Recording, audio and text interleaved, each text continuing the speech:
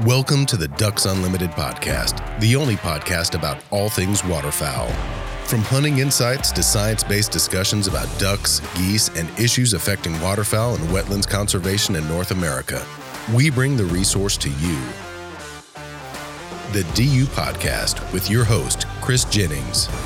We were talking about migration and wintering distribution. Big topic. Where are the ducks? I've got Dr. Tom Moorman, Ducks Unlimited's chief scientist, here with me. We already went through weather, which is a major component of migration, but we're going to focus on landscape change and variation here. And Tom, there's some really interesting information about how the landscape, how the habitats have changed, and how that impacts the wintering distribution of waterfowl throughout all of North America. Yeah, there is. There's both a long-term sort of historical, ecological perspective on landscape change, and then there's the, say, more modern, say, what's happened in the past 10 to 20 years, and both of them influence waterfowl distribution. Obviously, none of us were around when a lot of the change happened, but we are here and seeing additional change that continues to happen.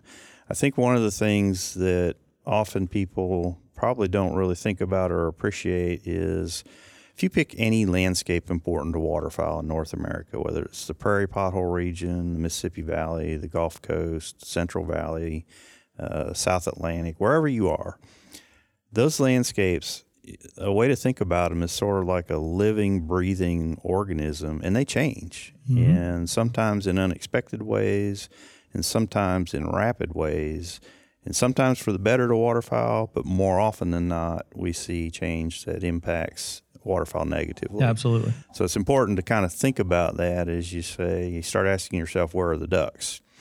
And kind of put some historical perspective on it. If you think back to, say, 200 or 250 years ago, if you think about those places that maybe you hunt now that are well-known waterfowl landscapes, the Gulf Coast, Mississippi Valley, the prairies, all were in native habitat, hardwood bottomlands, coastal marsh, prairie grassland. Well, in the course of just about 150 years, it went from those to intensively altered, highly agricultural landscapes, and birds had to adjust. Yep. They had to adapt. And, probably about the turn of the 19th century, we started to learn and hear, not we, because I wasn't alive quite then, but we started to have documentation that birds are starting to feed on grain, on harvested grain fields. Yep. And so that's been around a long time now, going on over 100 years. Some species like mallards or geese actually probably pioneered it. Mallards probably learned from geese. And now they're well adapted to do that. Yeah. And that has implications to migration timing and fall distribution relative to what hunters see, because they can stay longer if there's food that's not covered by snow and ice. Yep. And I always use the example with people. Think about a snow goose. Born in the tundra, it flew all the way and wintered in the Gulf Coast. Yeah. They had to get there. I mean, they couldn't even stop in most areas. Yep. Now there's so many different areas for them to stop. So that's always a good example that I use for people to explain that sort of thing. Yeah, snow goose populations historically probably were limited by winter habitat in that migration. Yeah. Because it was essentially nonstop. Now they have multiple places where they can refuel, mainly on waste agricultural grain, and we've seen a population response. There may have been 500,000 snow geese at one time back in the day, and now we have, by some estimates, over 14 or 15 million. Yeah. And no end in sight in terms of their population trajectory. It can go much higher. So, yeah, you see those kinds of things, and it's important to keep that kind of thing in your long-term perspective as you think about you're sitting in your duck blind, not seeing any birds, and thinking about how these birds have adapted to some of these changes. Then in the more near-term situations, we still see wetland loss and drainage. We still see changes in cropping practices, sometimes for the better, sometimes for the worse, and sometimes that perspective depends on what latitude at which you live and hunt. Corn, for instance, is expanding northward. It's now grown in North Dakota and in Manitoba. Now, mallards, geese, pintails especially have all adapted to field feeding on waste grain.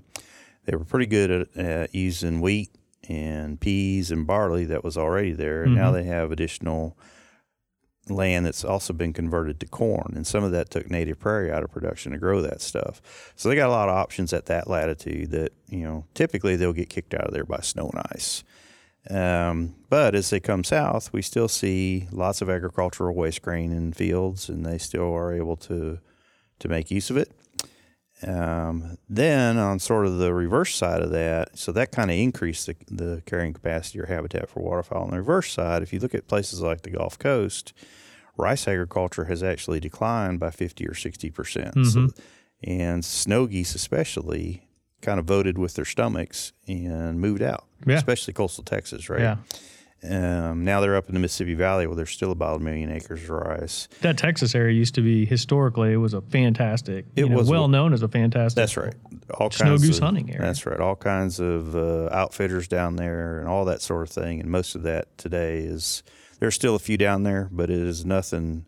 It's a shadow of what it used to be with all millions of geese having moved north into the Mississippi Valley.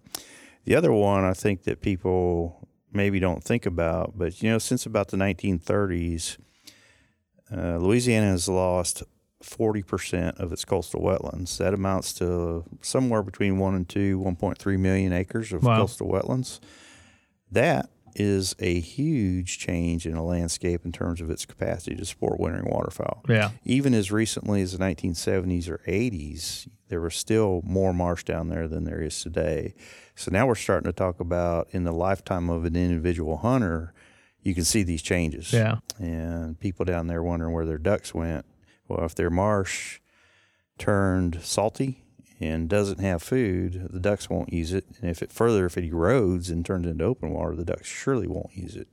And that's happened a lot down there. Yeah, and there's other variables involved with that too. Even if the marsh hasn't eroded, there could be a non-native species. Oh, absolutely. Moved in. We can get into that here shortly, but I mean, that's a huge issue down there as well. Yeah, and invasive species of plants cover up a lot of those wetlands, and they're not beneficial to waterfowl. Yeah, I mean, you're leaving them with nowhere to really go, nothing to eat. There's really no reason for a duck to, be down there if you have a complete wetland loss, which makes Ducks Unlimited's, coastal restoration work even more important down there, especially. Absolutely.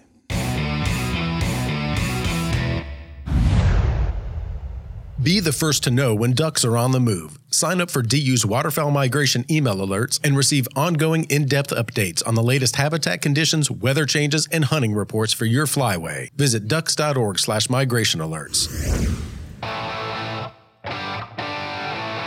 We've got a couple different, had a couple different examples of, with the Texas and the Gulf Coast, but just the overall loss of wetlands, I think people have a hard time understanding how that impacts, all the way from Canada to the Gulf Coast. And if you can just kind of explain exactly, what people may see just in their lifetime throughout, the Mississippi Alluvial Valley or something like that that you guys are seeing on the science side. Maybe it's bottomland hardwood forest. Maybe it's simple prairie, semi-permanent wetlands, things like that you're seeing that the science team can really point at and say, oh man, this right here could be very impactful.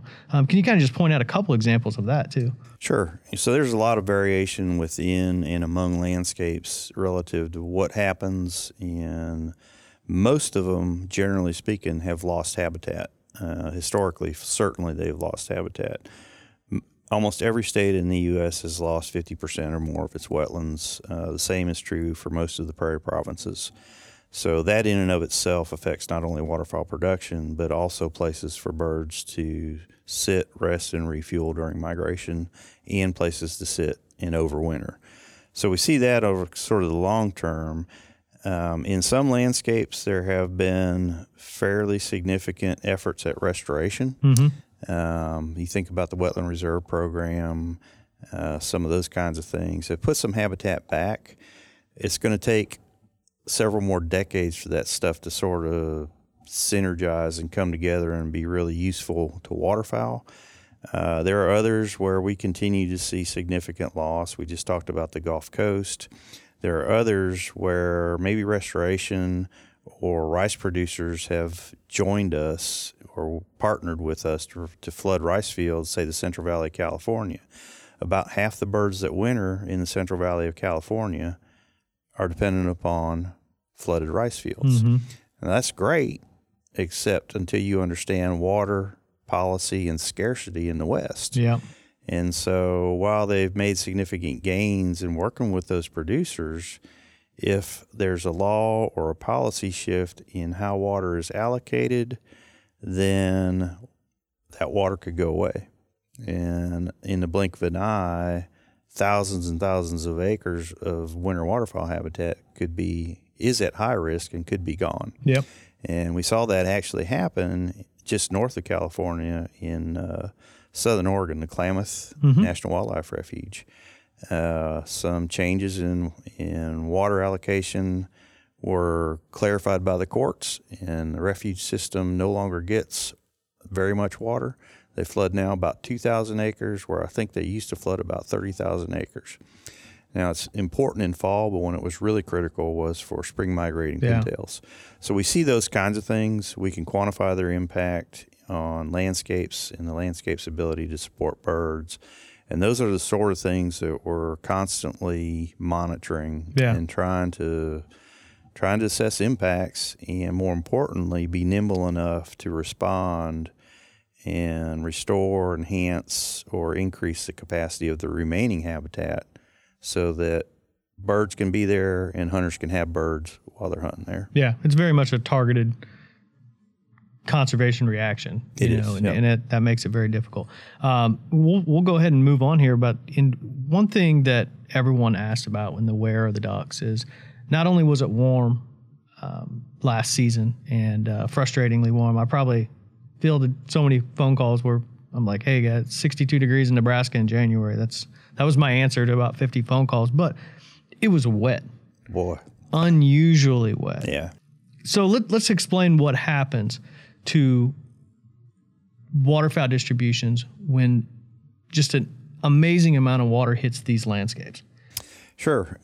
So last winter is a really good example, and it wasn't just one landscape. If you go and look at National Climate Data Center or NOAA's websites, one of the things you can look at, and this is one of the things I look at actually to try to get a sense of what habitat conditions are, say, in the Mississippi Flyway in fall and winter, you can look at river flow. And now what does that relate to? Well, it's a good indicator or proxy for not only precipitation, but for how many wetlands might be on the landscape. Last winter, rivers throughout the eastern half of the United States, basically from the Mississippi River east, were all at the 75th percentile or more in flow, and most of them were at the 90th percentile. What that tells me is most of them were at flood stage, right? Yep. They're all flooded, they're all flooding, and translating that into a landscape scale situation, there is water everywhere, which means ducks can be just about everywhere that the water depth is appropriate for them to feed, and they can be anywhere where there's water and they can sit and be undisturbed if they're just chilling out. And so when you get a year like that, birds have tons and tons and tons, acres and acres and acres, literally probably millions of acres of options. Yeah.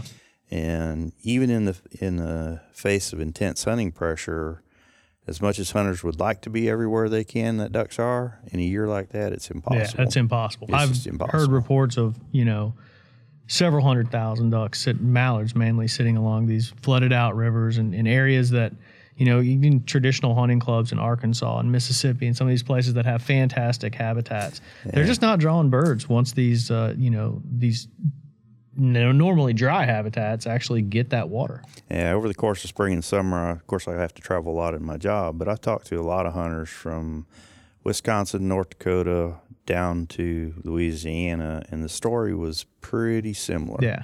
Exceptionally warm, unusually warm, and man, was it wet. Yep. And I guess as a duck hunter, this is a little painful, but it's a great year for ducks, not a great year for duck hunters. Yeah.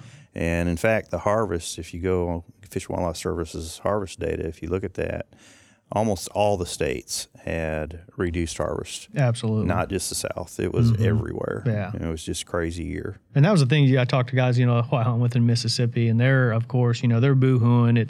They're having a terrible season. My buddies in Indiana, they're having a terrible season. The guys I know in Minnesota, they were not having a good season. And so it's kind of one of those deals where even on the East Coast, it was rough, and it was almost a kind of laughing matter just because it was so frustrating that we're like, yeah, it's literally misery loves company here. We're all in it together, and it was a rough season throughout. Yes, it was. But yeah, and that makes the perfect recipe for, so you've got warmth, water, additional habitat on the landscapes for ducks to get away from hunters, to feed, everything. It really, really made for a tough duck season. Yeah, I guess, if there's a silver lining in that kind of a situation, birds overwinter and survive really high in years like that. And so more should have returned to the prairies than might have otherwise. Mm-hmm. And unfortunately, when they got there, they found pretty dry conditions. So we're probably not going to see a huge bump out of that. Yeah. Had it been wet, we might have got an extra bump. For a second there, I thought you were going to be the absolute optimist. I wish I could, man. I know. I was in Saskatchewan twice this year. Yeah. It's pretty tough to be a duck this year. Absolutely. Well, Tom, I appreciate you joining me here. We'll go ahead and wrap this up. Thanks a lot, and I'm sure everyone picked up some great information from this. Thanks, Chris. Enjoyed it. Special thanks to Dr. Tom Moorman, our guest today. And a special thanks to Clay Baird, Ducks Unlimited podcast producer, who does a great job putting this show together. I'm your host, Chris Jennings. Thanks for joining us, and thanks for supporting wetlands conservation.